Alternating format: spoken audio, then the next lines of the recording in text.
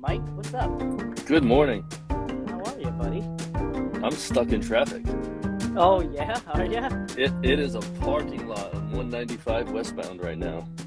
Well, all right. So are you, actually driving? Because I might have to reschedule and, for your safety. I'm not going to look at you. I'm Okay. literally going.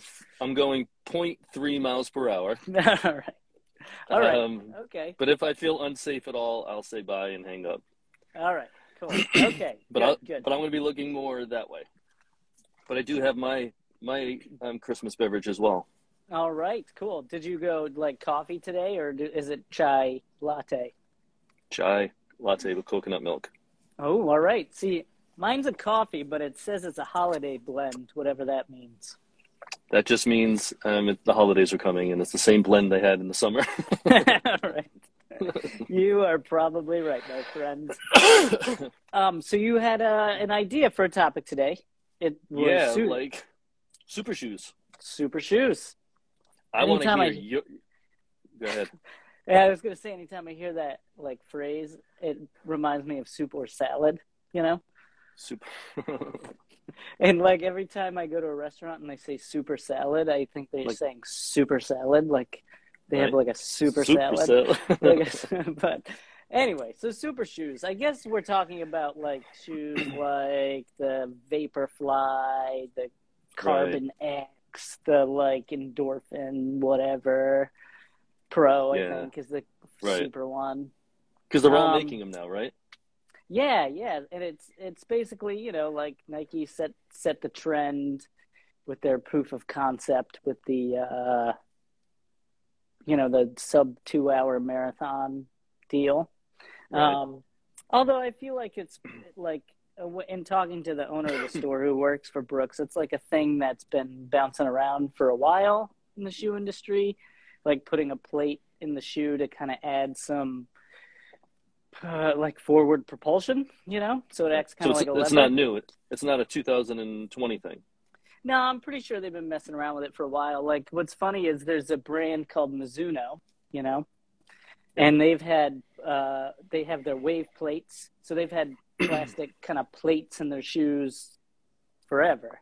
And then I know when we sold Adidas shoes, they had kind of a plastic plate that would kind of run through to the toes and kind of fork to add some propulsion, because it'll just basically spring and kind of propel you forward.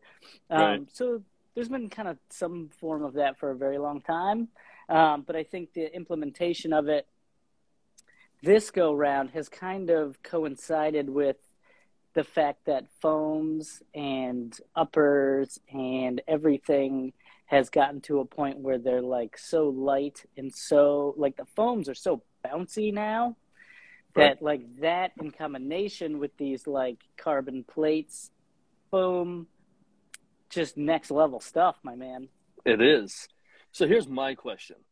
When does it go from being just a sneaker to almost like a prosthetic, to a performance enhancing illegal device? Because in theory, they're trying to make people faster. They're using artificial materials to get more spring, more power, more explosiveness. So if I don't run in them and you do, and you beat me, can I argue the fact that you're using a performance enhancing device? And is it crossing a line? That is such a interesting question, Mike, and it will be debated forever, I'm sure. I know. Because, remember in the Olympics when they had those, swimsuits that were, extra buoyant, and, people were smashing records, and they had to, rewrite the rules? I think it's one of those situations where they just kind of, do stuff and then ask questions later, Right. Let's do this, and then they'll have to keep up with us and change the rules to fit whatever we're doing. See, I want to go backwards, and I think we should all compete barefoot. Let's get on the same playing field. I think that'd be wonderful. We should set up a rules committee. Well, I think we'd probably have to do our own Olympics type thing. Could we do that? Barefoot backwards Olympics. Barefoot backwards Olympics. I think we could do that. I think so. I like Dave's suggestion here is make everybody run in Converse, you know? Like the old Chuck school. Taylor's for Right. everybody. Right. And then you'll be super busy if we do that, right? Yeah, we will. You know, I don't think Oh. the super shoes have been out long enough, or they've been widely used enough for us to see what kind of injuries could be coming from these. I talked to one colleague who thought he was seeing a little more calf strains. He's not sure if it was related to the shoes or not. It'd be interesting to see, and I've got to do some research because, you know, if the shoe is doing some of the work that the foot should be doing, kind of like an orthotic, in long term, then the foot's going to weaken, and then without those shoes, they're not going to be able to. The bones and the muscles and ligaments in the foot are not going to be able to stiffen and move to get a nice spring off the foot because they don't have that plate doing it for them. Right. So as coming from the injury side of things, I'm really interested to see what the long-term effects are going to be on runners' feet. Yeah, I've heard things like in those particular shoes, you're not engaging the calf as much. It's more like quads, hamstrings that are getting worked out. So when you get out of them, then your calf's like, whoa, wait, what do you want me to do? No. You want me to actually work? Yeah, what is this? So like when we sell those types of shoes, it's more of like a alternative shoe. It's not like an everyday training shoe. Oh, interesting. Because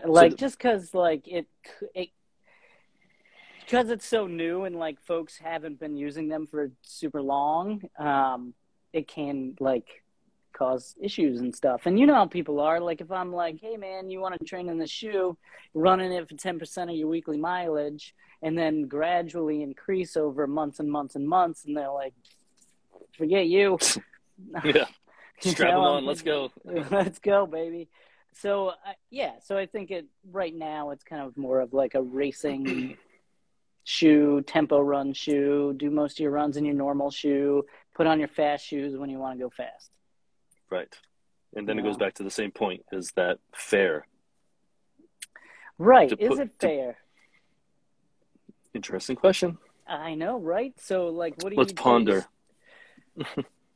So I think about with the Nike shoes specifically, they had come out with a spike called the Dragonfly, which is like a track spike that had like a tremendous amount of that Pebax foam under the foot. Mm-hmm. And so then like people were like, what the heck, man? These guys are like, they're running 10K. They've got this huge foam pad. They've got this plate that's propelling them forward. We feel like we're at a disadvantage with all the spikes we have, so they had to change the rules and say there's only a certain amount of foam you can have under your foot. Right. And because it gives someone a mechanical advantage. Yeah, I think like people were legit wearing the Vaporfly racing flat on the track and actually outperforming their peers in spikes. Interesting. Because like what I find interesting is in those longer events, sometimes it's not even just like that propulsion thing that's giving you the advantage. It's the amount of cushion and that plate keeps your ankle pretty stable. And so I think it's like a more of a fatigue thing. Like you're not as fatigued at the end. Right. You don't have to. Yeah, every step is a little less energy used. So after a 10-mile run and 10, 12,000 steps into it, hey, I got a little more energy in my feet, less fatigue, less chance.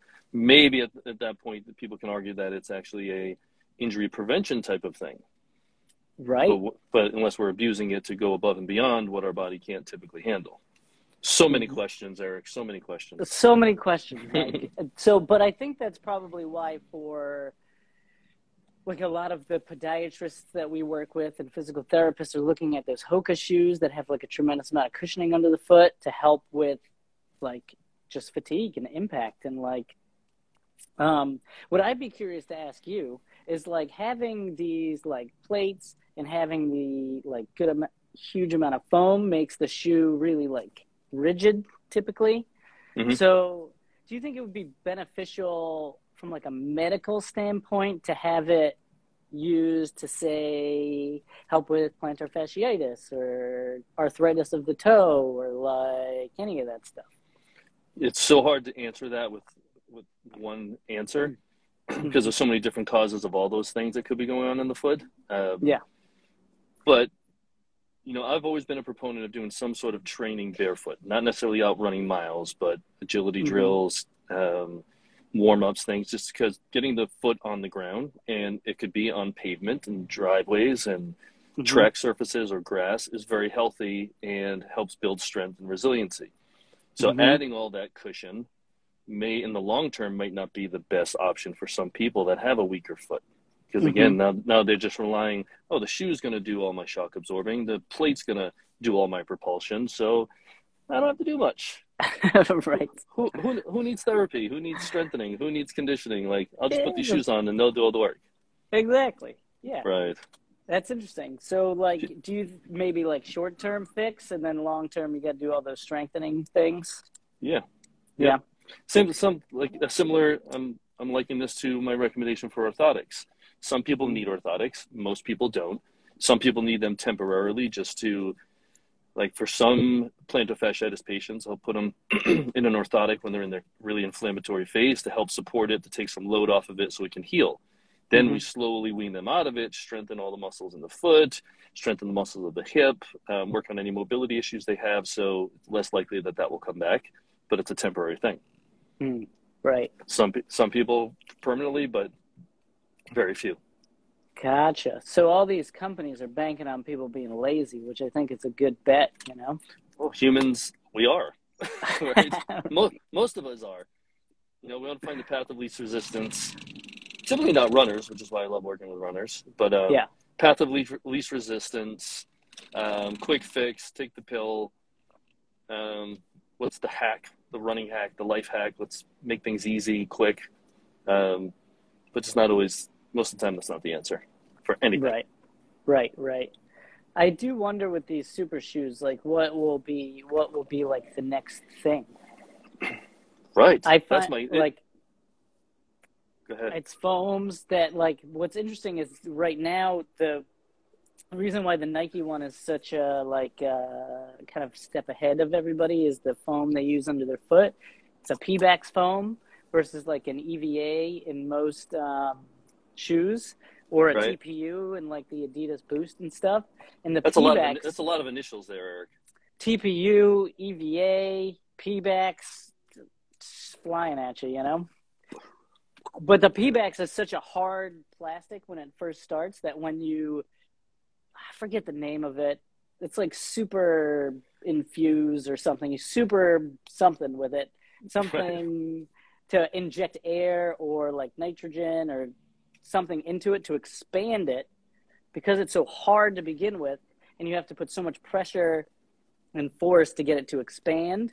When it is at that expanded form, it's so bouncy, like it absorbs impact, but it propels you forward at such a rate compared to the other forms. That's an advantage. That's where I'm kind of having trouble with all this. So I've got this. The company Hyperice that makes like the leading recovery company in the world right now, arguably.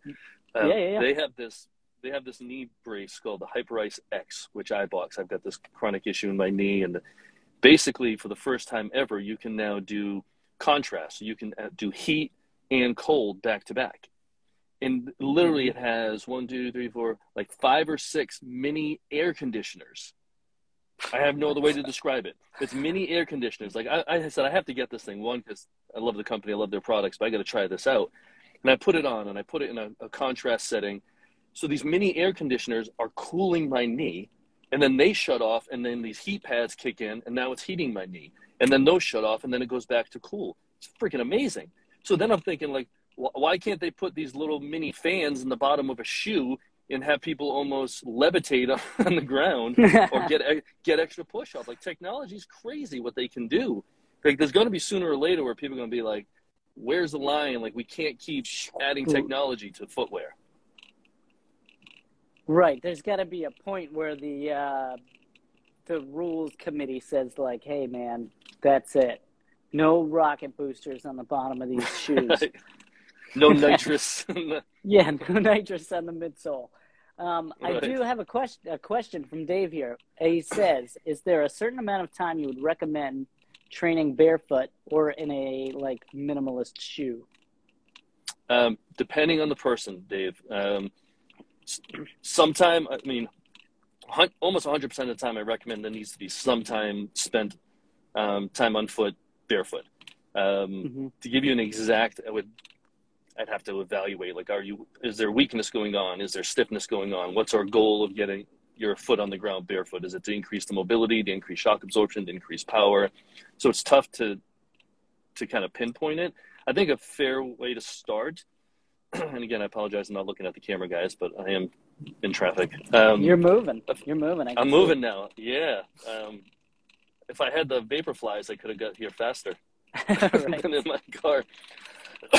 But if you do like 3 5-minute barefoot drills a week, and that could be as simple as getting into a nice field or some, outdoors, you just got to be, excuse me, careful of what's on the ground. Make sure you got a safe space. Doing everything from running jacks, jumping jacks, working on like quick feet, doing some running, short strides, don't overstride when you're barefoot, just doing little things like that, doing some single leg balance. Just 5 minutes 3 times a week is a good place to start and see how you feel. I like to do it, or I recommend people do it as part of their warm-up when they get used to it. I think waking up the foot before you actually go do a workout on the surface that you're going to work out in is very helpful. So if you're going to do a track workout, do some drills on the track barefoot. Get your foot ready for what's coming. If you're running on the road, get a clean part of the road and do some drills on the road. If you're on the grass, cross country, do it on the dirty grass. I like that. See, I was going to be like, okay, so now I got a foam roll, I got to warm up, I got to stretch, and I got to do barefoot drills. But combining the warm up and the barefoot drills, right? Genius. Right. Genius. We all don't live in utopia where we have all the time in the world to do all these things. Right. Exactly. Right. But yeah, I think that's interesting because like there's like this like physical therapists want you to do strengthening things to get you healthy and moving and better, and then like shoe companies might want to be like, nah, don't do that, put these shoes on and they'll do all the work for you, you don't have to worry about it. Right. I always find that it's like somewhere in the middle there, because like we Right. don't have all the time in the world, and we do run on surfaces that are hard and tough and like, but we weren't made to run on pavement and concrete. So you might need a little cushion under your foot. Right. But that doesn't mean you don't have to do the other stuff. Because Right. you do. You got it. Your body needs certain capabilities in order to perform, right? Mm-hmm. I used to do a lot of work with golfers back in the day, and they're all buying, like every year, they're buying the latest driver, the latest club, the latest this, and they're pissed that, the $3,000 driver didn't help them out. And I evaluate them, and I'm like, well, you have 0 rotation in your spine, and your left hip is arthritic, and you're weak as hell. You can buy a $25,000 club, you're still not going to hit the ball. Why don't you spend some money in a gym or work with us and let us fix your body before you start adding all this equipment to it? That's true. That is very true. Because, like, in the end, right, if all these shoes are, like, the next best thing, everybody's going to be wearing them. And then we're all back to even. Right. And what are you going to do to separate, Right. Self-care. Self-care. Put in the work, man. Personal performance. Yeah. You know what you need? You need a foundation of performance. That is the basis behind the name of the physical therapy practice I started 20 years ago. Right. Your body is the foundation to your performance no matter what you're doing. And if your body ain't right, your performance ain't going to be right. No, sir. Throw a carbon plate in there, I don't care. Get a $3,000 driver, I don't care. Get a better basketball, I don't care. It's not going to happen. Drop the mic. Boom. Boom. I think we should end. Let's end on that note, Mike. All right, let's do it. And I don't have a joke again. Oh, so man. I'm not prepared. I'm a loser. Do you have one? I'm trying to think. I feel like, no, I don't have one. All right, I don't know if we used this one before. I'll throw one out there. All right. Let's What do hear you it. call a fish with no eyes? Oh, fish with no eyes. I don't know. Psh. Oh man, That was the best, wasn't it? That was a good one. I know. You just reminded me of a good joke too. So Okay. I'm gonna hold on to it for next week. All right, yeah, we got to spread these out. All right. All right. Well, you have a good day. Thank you for chatting. Yeah, you too, brother. Hopefully you make it to wherever you're going safely. I'm here now. We're good. All right. Cool, man. All right, see you, everybody. See you next week.